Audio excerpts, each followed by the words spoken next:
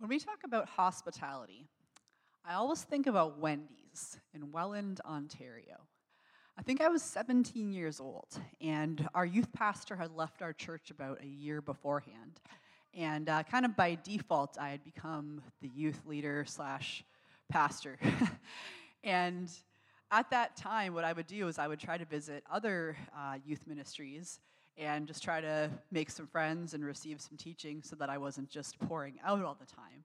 And there was a lot of other stuff going on. We had some sick relative living at my house and, school and all the normal stuff. And so it was really challenging to visit different places because, sometimes you'd be part of a program and that was kind of it, or like the adult leaders would welcome you and that was it. But I remember at this youth ministry in Welland, Ontario, someone's like, hey, do you want to come with us to Wendy's afterwards? And it wasn't just that, it was that at Wendy's they actually were like interested in who I was and actually introduced me to other people. I just remember the sense of welcome that was created by someone who took the time to say, would you come with us to this place? And instead of just being a visitor or somebody who was just checking it out, somebody who was a stranger, really took the step and that I became not just a stranger in that moment, but a friend. And that's the core of hospitality, that we're having a place, creating a space, creating a moment where somebody turns from a stranger into a friend. And as Christians with hospitality, we know that's what God has done for us, right? That when we were strangers, God called us friends. When we were far away, we were brought near by the blood of Christ. And so our hospitality flows out of what Christ has done for us. This is the teaching text today from Hebrews 13, and we're going to go back to this a couple times. And these two things are related. Hebrews 13, 1-2. Keep on loving one another as brothers and sisters.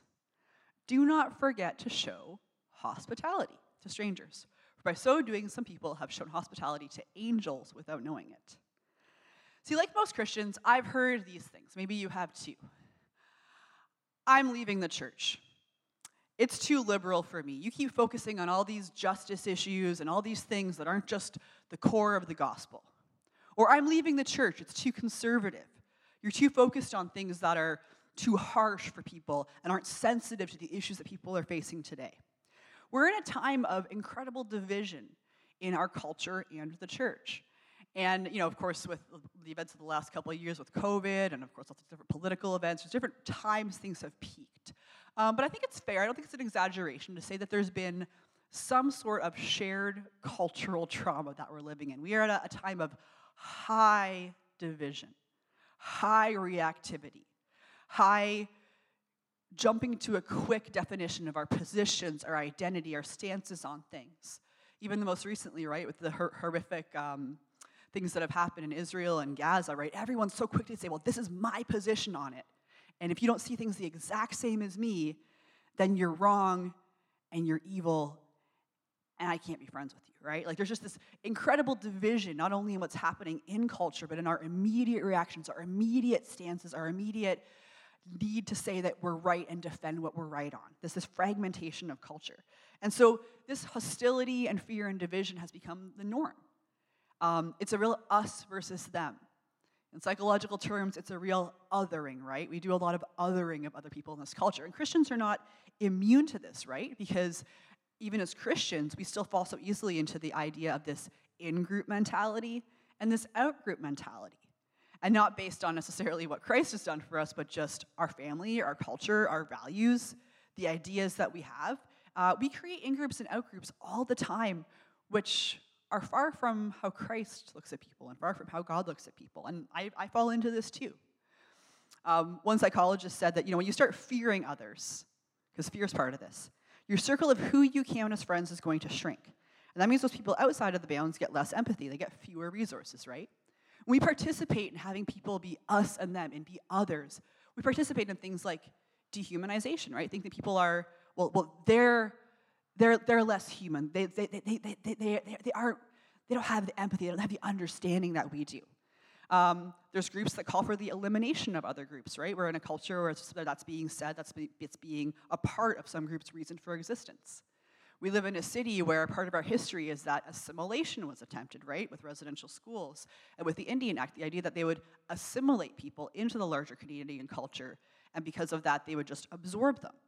And this idea of us and them, in and out, is so antithetical to what Christ has done for us and what God has done when he's reconciled us to him. There's a book called Tribe. It's a pretty famous book. It's been on my library shelf to read, but I haven't read it yet.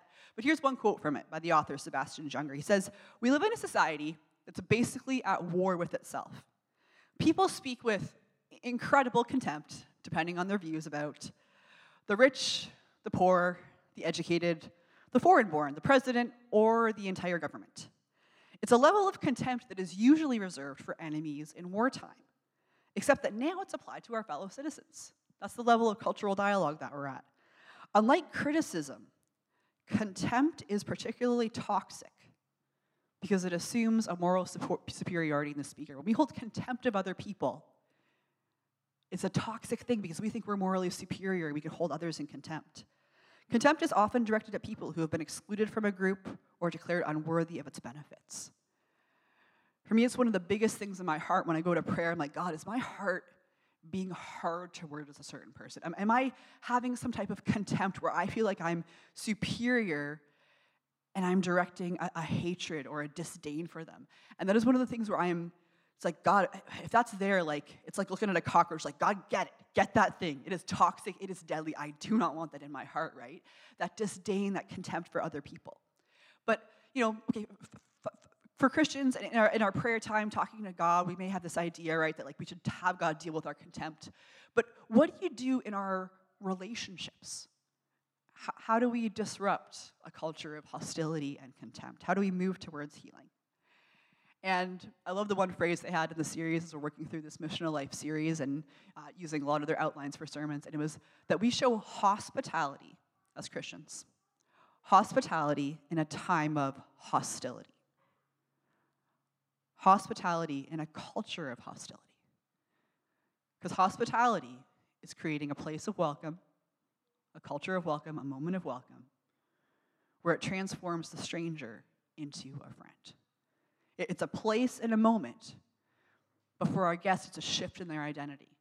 People move from the other, the stranger, to somebody who is a friend, who is a guest. So hospitality, our word hospitality, when we translate for words in the Bible, is basically this, love of the stranger. So the Greek construction is a compound word, right? It's philia, xenos, or philoxenos, love of xenos, the stranger, the other. That's what it is in Greek. So if you have philia, right, that's like the friendship love. That's saying, like, I love a certain person. So we get the word, Philadelphia, the city of brotherly love. And it's basically, there's not a romanticness to it. There's not an erotic part to it. This is, I love somebody and I love a specific person, but it's a friendship. And as Christians, we show hospitality, we're showing love of the stranger. Hospitality. And Latin, our word hospital comes from a home for strangers, right? So the Latin has a very similar root word here of a home for strangers is a hospital. What we're doing when we show hospitality is we're creating a place for strangers. And a hospital is a home for strangers. So an environment of welcome, as a Christian, we create a place or a moment or a time to welcome someone, where somebody who is a stranger is now a guest and a friend. That conversion of identity, that's biblical hospitality. And the great part is, Jesus didn't need a home to do this, right? Jesus was somebody who could feed 5,000 people. And he could create a moment and a welcome where people were his guests. He could even say, Zacchaeus, I'm going to go eat at your house today. And somebody who normally wouldn't have been able to talk to Jesus or host him, Jesus broke down the cultural barrier and said, no, I'm actually going to eat with you. I know that normally somebody like me wouldn't eat with you, but I want to eat with you. And I'm actually going to be a guest at your house. And in that, he showed that hospitality, that instead of saying, no, you're somebody that I won't touch, that I won't go near, that I shouldn't be associating with. Zacchaeus, I'm going to eat at your house today. And he created an environment where Zacchaeus' identity could be transformed. And he could meet Jesus and become a follower of Jesus. And say, if I cheated anybody, I'm going to pay him back 4 times as much. So Jesus showed hospitality. In the Bible, we see people like Abraham showing hospitality to strangers, right? Hospitality to the angel of the Lord. It was a part of ancient Near Eastern culture. This creation of hospitable space, even when things were very hostile for travelers. And then for Christians, this becomes more than just a cultural norm or an ancient Near East norm or something that they used to do, but it becomes reflective of how God sent Christ to welcome us, and how in Christ he did hospitality as well to show that's what he came to do. There's a lady named Christine Pohl, and she's written a book, or she's written a few books about hospitality. And I was talking to one of the moms in my Bible study group a few months ago. She's like, "Oh yeah, I've read this book. It's really good." So it's another one on my list. I'm like, I got to do these hospitality books. I'm kind of got the short list to read now. But this is a quote from her book, and she says this: "Even among Christians, many of the current discussions about poverty and welfare, inclusion and diversity, scarcity and distribution, are conducted without the benefit of any coherent theological framework." We'll talk about these things, but we don't get how they fit into who God is and what he's done for us and what he's called us to be. So often the result is that our stance on complex social and public policy concerns are little affected by our deepest Christian values and commitments. Hospitality as a framework provides a bridge which connects our theology with daily life and concerns. God has shown us, as strangers, true hospitality. We were the stranger. God welcomed us into the Garden of Eden and placed us there. And then when we alienated ourselves, cut ourselves off from God, ran and hid, what did God do? Made us clothes, right? We couldn't be in this place where we could live forever despite sin without the work of Jesus. But what God still did was he made clothes for people and said that there was a place they could go. What happened in Exodus was that there was people who were, again, without hope, were enslaved, and God said, "You know what I'm going to do? I'm going to free you, and I'm going to send you into a promised land. I'm going to create a place that you can go, and your identity won't be slaves anymore. It will be my people." There is a place of welcome for you, and there's a conversion of identity. And people can join, by the way. You can join the people of God when you make God into the promised land. And so when God brought them into their nation, they weren't just kind of recommended to be hospitable. It wasn't just like, well, maybe you should be hospitable, be what nice people do. But they were commanded in their law to show hospitality that had been shown to them. So there was hospitality to strangers. There was very specific hospitality to foreigners that showed up at their door. That's like Leviticus 19 and Exodus 22. One commentator says, the Israelites were commanded to treat foreigners well because of their own background as foreigners in Egypt. And as Christians, what can happen, what certainly has happened in my life, is we can forget what we were before God saved us. We think we're the insiders, right? So we can project Scripture in distorted ways, like, oh yeah, I was always in, so I should always welcome people. But we forget that before Jesus, we were outsiders. We were without hope and without God in the world. Ephesians 2:12 says, "Remember at that time you were separate from Christ, excluded from citizenship in Israel, and foreigners to the covenants of promise, without hope and without God in the world." When we read like Jesus just came to reaffirm our belonging and acceptance, we're missing the point.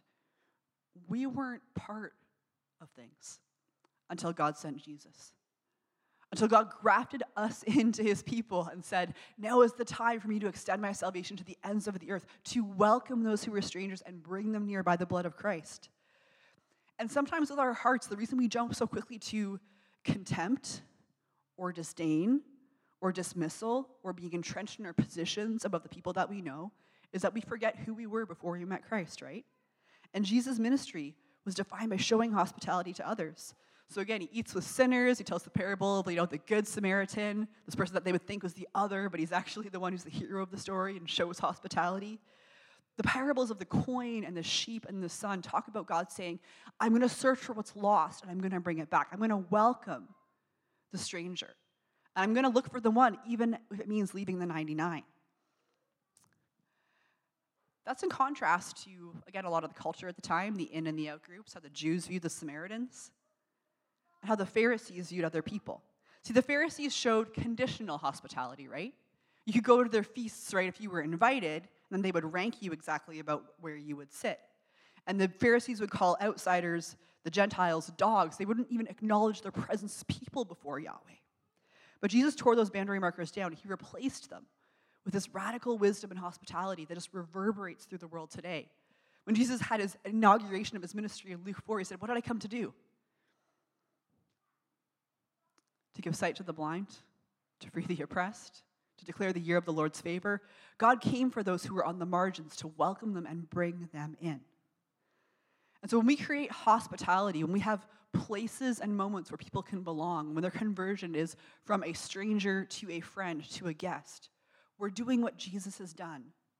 We're doing what God has done for us. I love the story the pastor tells when they did this sermon series originally about one time he was in a taxi in New York City. That's where he lives. And the driver, he got into this conversation, and he realized that he was from a country where there had been some political tension between that country and the United States. And just got to, hear a bit of his story and talk to him about his family and his kids and some of his hopes. And then they drove by, when it had just opened recently in New York, the Chick-fil-A.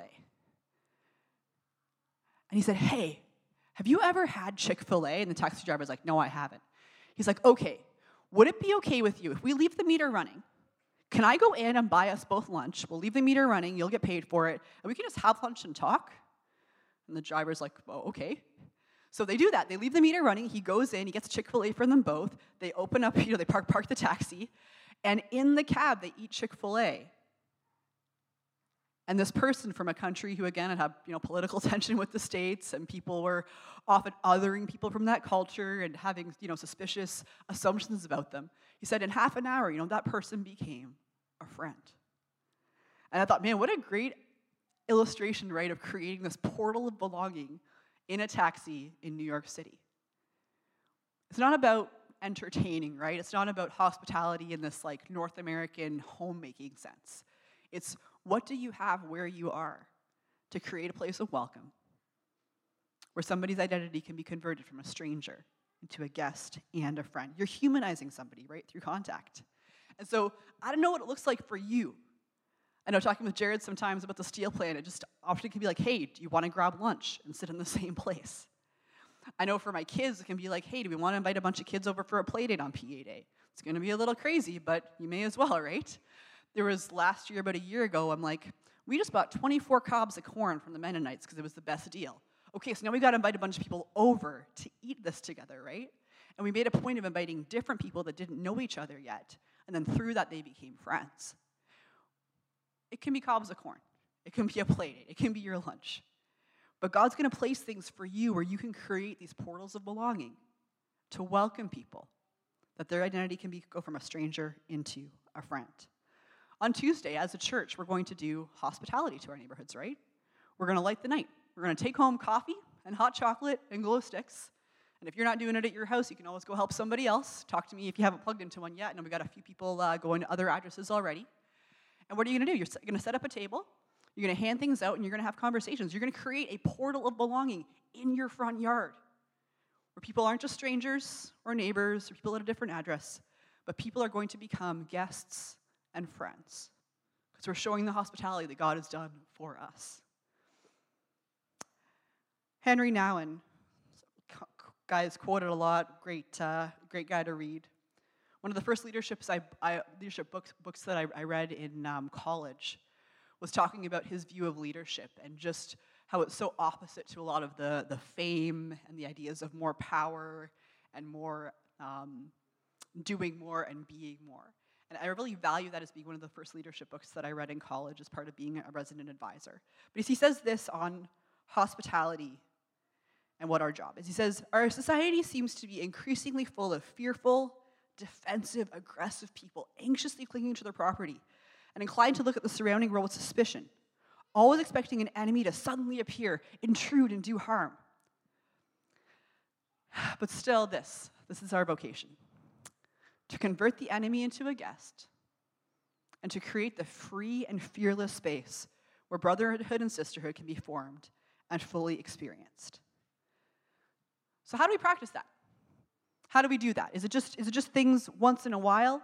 Is it just to people who don't share our faith? Hebrews 13, 1 and 2 ties it together as hospitality in the church and outside the church. So in the church, right?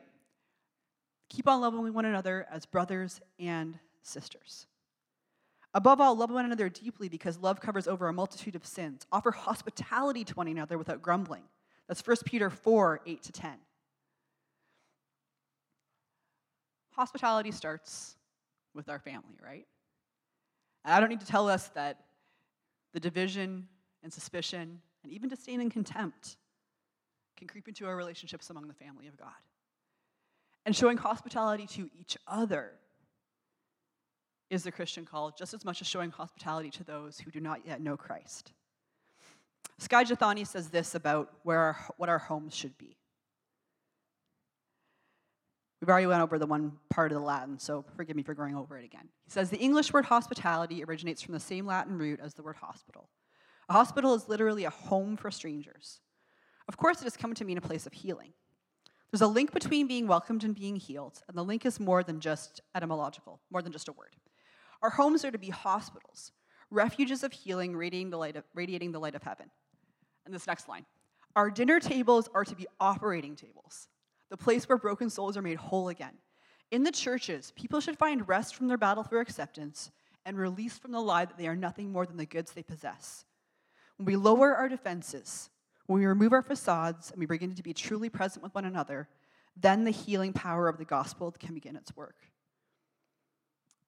We're supposed to love each other deeply. We're supposed to offer hospitality to one another without grumbling. Hospitality is important both with our brothers and sisters in the faith and those who don't know Jesus yet. Augustine had a sign on his wall, St. Augustine, that read, "He who speaks evil of an absent man or woman is not welcome at this table." He set the tone for the gatherings, right? That when you're gathered, you're going to be somebody who's there to build up, to love each other as a brother or sister, somebody who is there for the good of those around you. There's an author who wrote this book called The Art of Gathering. Her name's Priya Parker. And she was talking about the people that lead great gatherings. All these, step-by-steps, right, of like setting the purpose for the gathering, seeing who your guests are going to be, like all these really helpful things.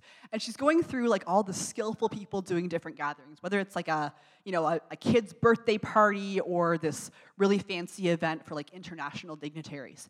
And as she was going through all of these steps, I'm like, who does this really well? This one guy I know that runs a board game night every week. And him and his wife have a shop on Queen Street downtown. They live in an apartment above the shop. They have the shop on the main floor. And in the basement, every night they run a board game. Or every Monday night they run this board game gathering. And Jared and I have been going to this for 6-7 years now. And I'm just like, no, this guy can do all of this. And here's this guy who's a Christian. He definitely has the gift of hospitality. And doesn't look like a dinner party. It doesn't look like a fancy corporate event. It looks like a board game night with mostly a bunch of dudes. But this guy is showing hospitality. It is naturally hitting all these boxes of what makes a great gathering. And I'm like, this is amazing. And it's one thing that's a blessing to people who are Christians and ones who aren't. So that extends to you in the world. That's the second verse in Hebrews. Do not forget to show hospitality to strangers. For by so doing, some people have shown hospitality to angels without knowing it. Anybody know the old Newsboys song, Entertaining Angels? That was like a classic Christian tune, 25 years ago. It was a long time ago. This idea, right, that you might have entertained an angel without knowing it. Like, what? I have no idea what's going to happen when we get to heaven and when Christ says, oh, by the way, that person. There's a story Jared and I have told a few times of before we had kids, we had some spare bedrooms. We'd rent them to people, and they'd be empty in between that. And a friend of ours contacted us, and he says, I have these two brothers from Belgium, and they contacted me on Couchsurfing. And Couchsurfing is a website where people can stay at your house for free. But we can't host them tonight because we got somebody else here or something else going on. Could you host these two people? We're like, oh, I don't know. It's been a long week. I don't think we can just randomly host two guys from Belgium. So we went like downtown to some street party on Queen, and we were like, again, I was pretty tired from the week, just walking around. And they were like, these guys in front of us are talking.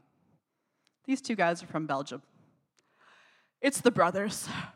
Okay, you know what, God? I get it. I'm pretty sure we're supposed to host these guys, so we talked to them. We're like, hey, I think our friend tried to put us in contact. Oh, yeah, you guys can come over. Okay.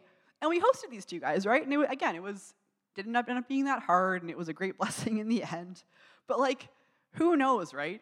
Who knows how many of these contacts and these people are showing the love of Christ, are demonstrating something of who we are to people, and how many times is God like, you don't even know what that's going to mean in eternity. Because in the Bible, we have angels as messengers, right? Abraham entertains people, and it turns out to be an angel of God. The Last Supper they have, and it's with Jesus himself. The road to Emmaus, they're talking with a stranger on the road. And then finally, after all of this talking and inviting, oh, that was Jesus, right? And a lot of times, we don't have the fairest assessment of the people that we meet, especially when they're strangers, until we've offered hospitality, until we've said, okay, if God's leading me to extend a space, to extend an invitation, then that might be the time where God illuminates by his Holy Spirit what's going on here. There's a testimony I'm going to tell in a minute from a lady called Rosaria Butterfield. And you might have heard her testimony. She has a book called The Gospel Comes with a House Key. I don't think this one is on the screen. But she says, in the past, Christians have set their boundaries according to their checkbook and according to their calendar. But in a post-Christian world, we're called to set our boundaries according to the blood of Christ. So here's her story, if you haven't heard it before. As she self-describes, this is how she's talking about herself, she was a radical, leftist, atheist professor. She was a lesbian, she was happily in a partnership, was very happy with her job, and she was teaching at a university and authored some books. And she was a justice advocate. So she considered herself, again, by her own self-description, as a hater of conservative Christians. And then the conservative Christians held a Promise Keepers event in her town. Have you ever heard of Promise Keepers? It was this event that used to happen, I don't think it still does, where men would get together and they would pledge, faithfulness in their marriages and to work hard and different things. And she was not a fan of this at all. So she wrote an article in her local newspaper just decrying, the patriarchy of it, and really just did not agree with anything that was going on. And as it was a strongly worded article, she received a lot of strongly worded mail in return. And so she had 2 piles of letters. The first was a supporter, absolutely, you should say this, right on, go get them. And then the second pile was the hate mail. So fan mail and hate mail.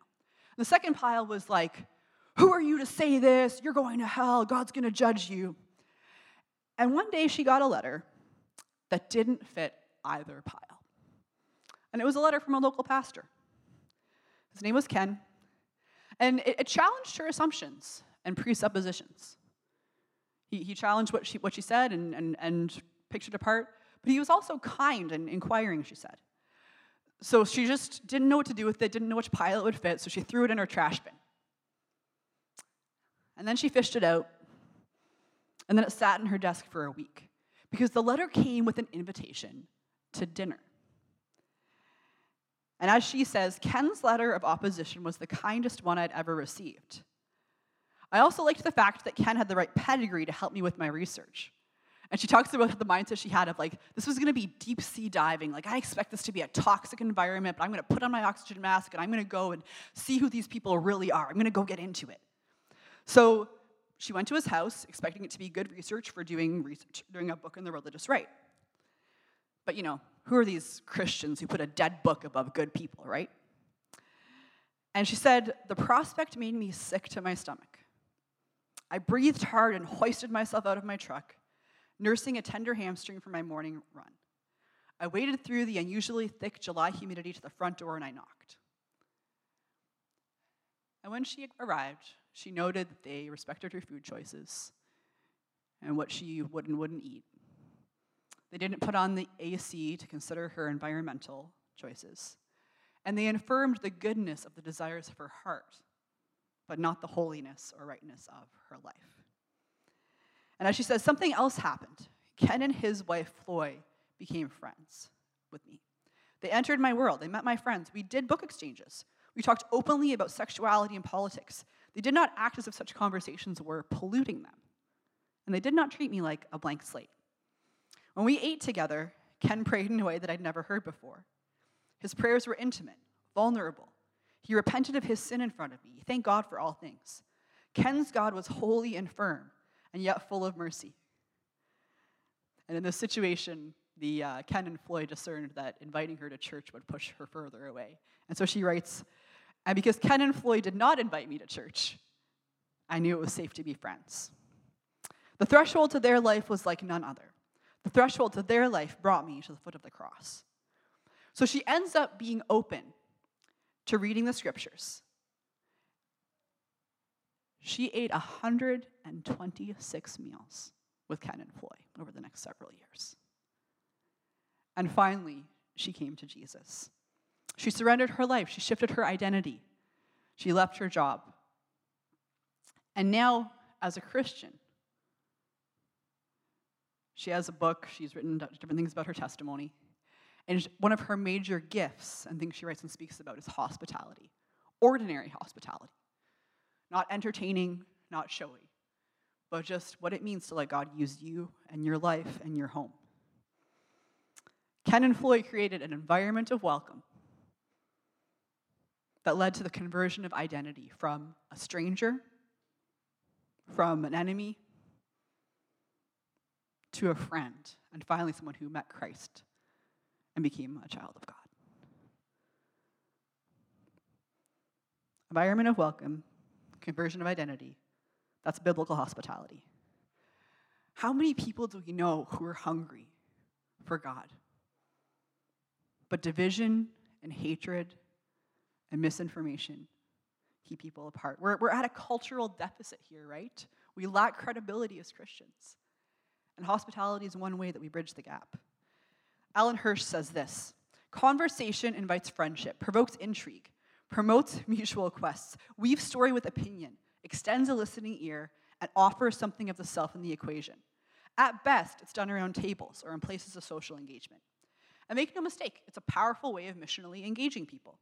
If every Christian family in the world simply offered good conversational hospitality around a table once a week to neighbors, we would eat our way into the kingdom of God. What could Sault Ste. Marie look like if we were continually creating environments of welcome? Not compromise, but ones where we have an environment of welcome according to who Christ is and who he's called us to be. Calling people who are strangers or others or enemies, guests and friends. Both individually, both as a church and just as we meet as a church. When we do things like Alpha or small groups or different things like that, right? What could the city look like if all of our churches and all of us individually got a vision for hospitality? Rosaria Butterfield says one more thing. Radically ordinary hospitality. Those who live it see strangers as neighbors, and neighbors as the family of God. They recoil at reducing a person to a category or a label. They see God's image reflected in the eyes of every human being on earth. They take their own sin seriously, including the sin of selfishness and pride. They know they themselves are like meth addicts and sex trade workers. They take God's holiness and goodness seriously. They use the Bible as a lifeline with no exceptions. Those who live out radically ordinary hospitality see their homes not as theirs at all, but as God's gift to use for the furtherance of his kingdom. They open doors, they seek out the underprivileged. They know that the gospel comes with a house key. So as we close today, Jared's going to come up. We're going to sing another song. And I want to encourage us to just do three things. One is ask God to search our hearts. The Holy Spirit may have identified things, as he has for me even this week, of where that disdain and contempt has crept into my heart. And as happens with any sin, right, that we say, God, Holy Spirit, get it. I don't want that. I want you to root that out. I want you to give me your compassion and your perspective for people. And God, don't let my disdain or contempt be what drives, God, but your perspective of welcome on people. The second thing would be, say, God, I'm willing to open my life. I'm willing to do what you've done for me. And God, I say yes to your invitation to be a person of hospitality, to create a portal of belonging, an environment of welcome with a conversion of identity. And the last thing is, I want to encourage you to get specific on that. Where can you do that this week? And you may be, again, feeling the Holy Spirit lead you to a lunchroom conversation, to opening up your home and inviting somebody over, to being part of October 31st and Light the Night, doing more things at the church for hospitality, whatever it is he's calling you to. Just say, Holy Spirit, would you speak to me? That's the core of all these things. Holy Spirit, would you lead me and guide me in being a person of hospitality just God, as usual hospitality to me. Let's pray before Jared comes up. God, thank you that you welcomed us. We were without hope and without God in the world. And you gave us yourself. You created a way, God, for us to enter into your presence. God, I pray that we would carry that, Lord. We know that it cost you yourself, God, that you had to die on the cross to reconcile us. God, I pray that we would carry the environment of welcome you've given us. And I pray, God, that you would help us give others the gift of not being called others or strangers, God, but being called friends. Not so that they can be led to just thinking we're great or looking at us, God, but that they're led to you and led to the foot of the cross. Help us do that individually and help us do it as your church in this city. In Jesus' name, amen.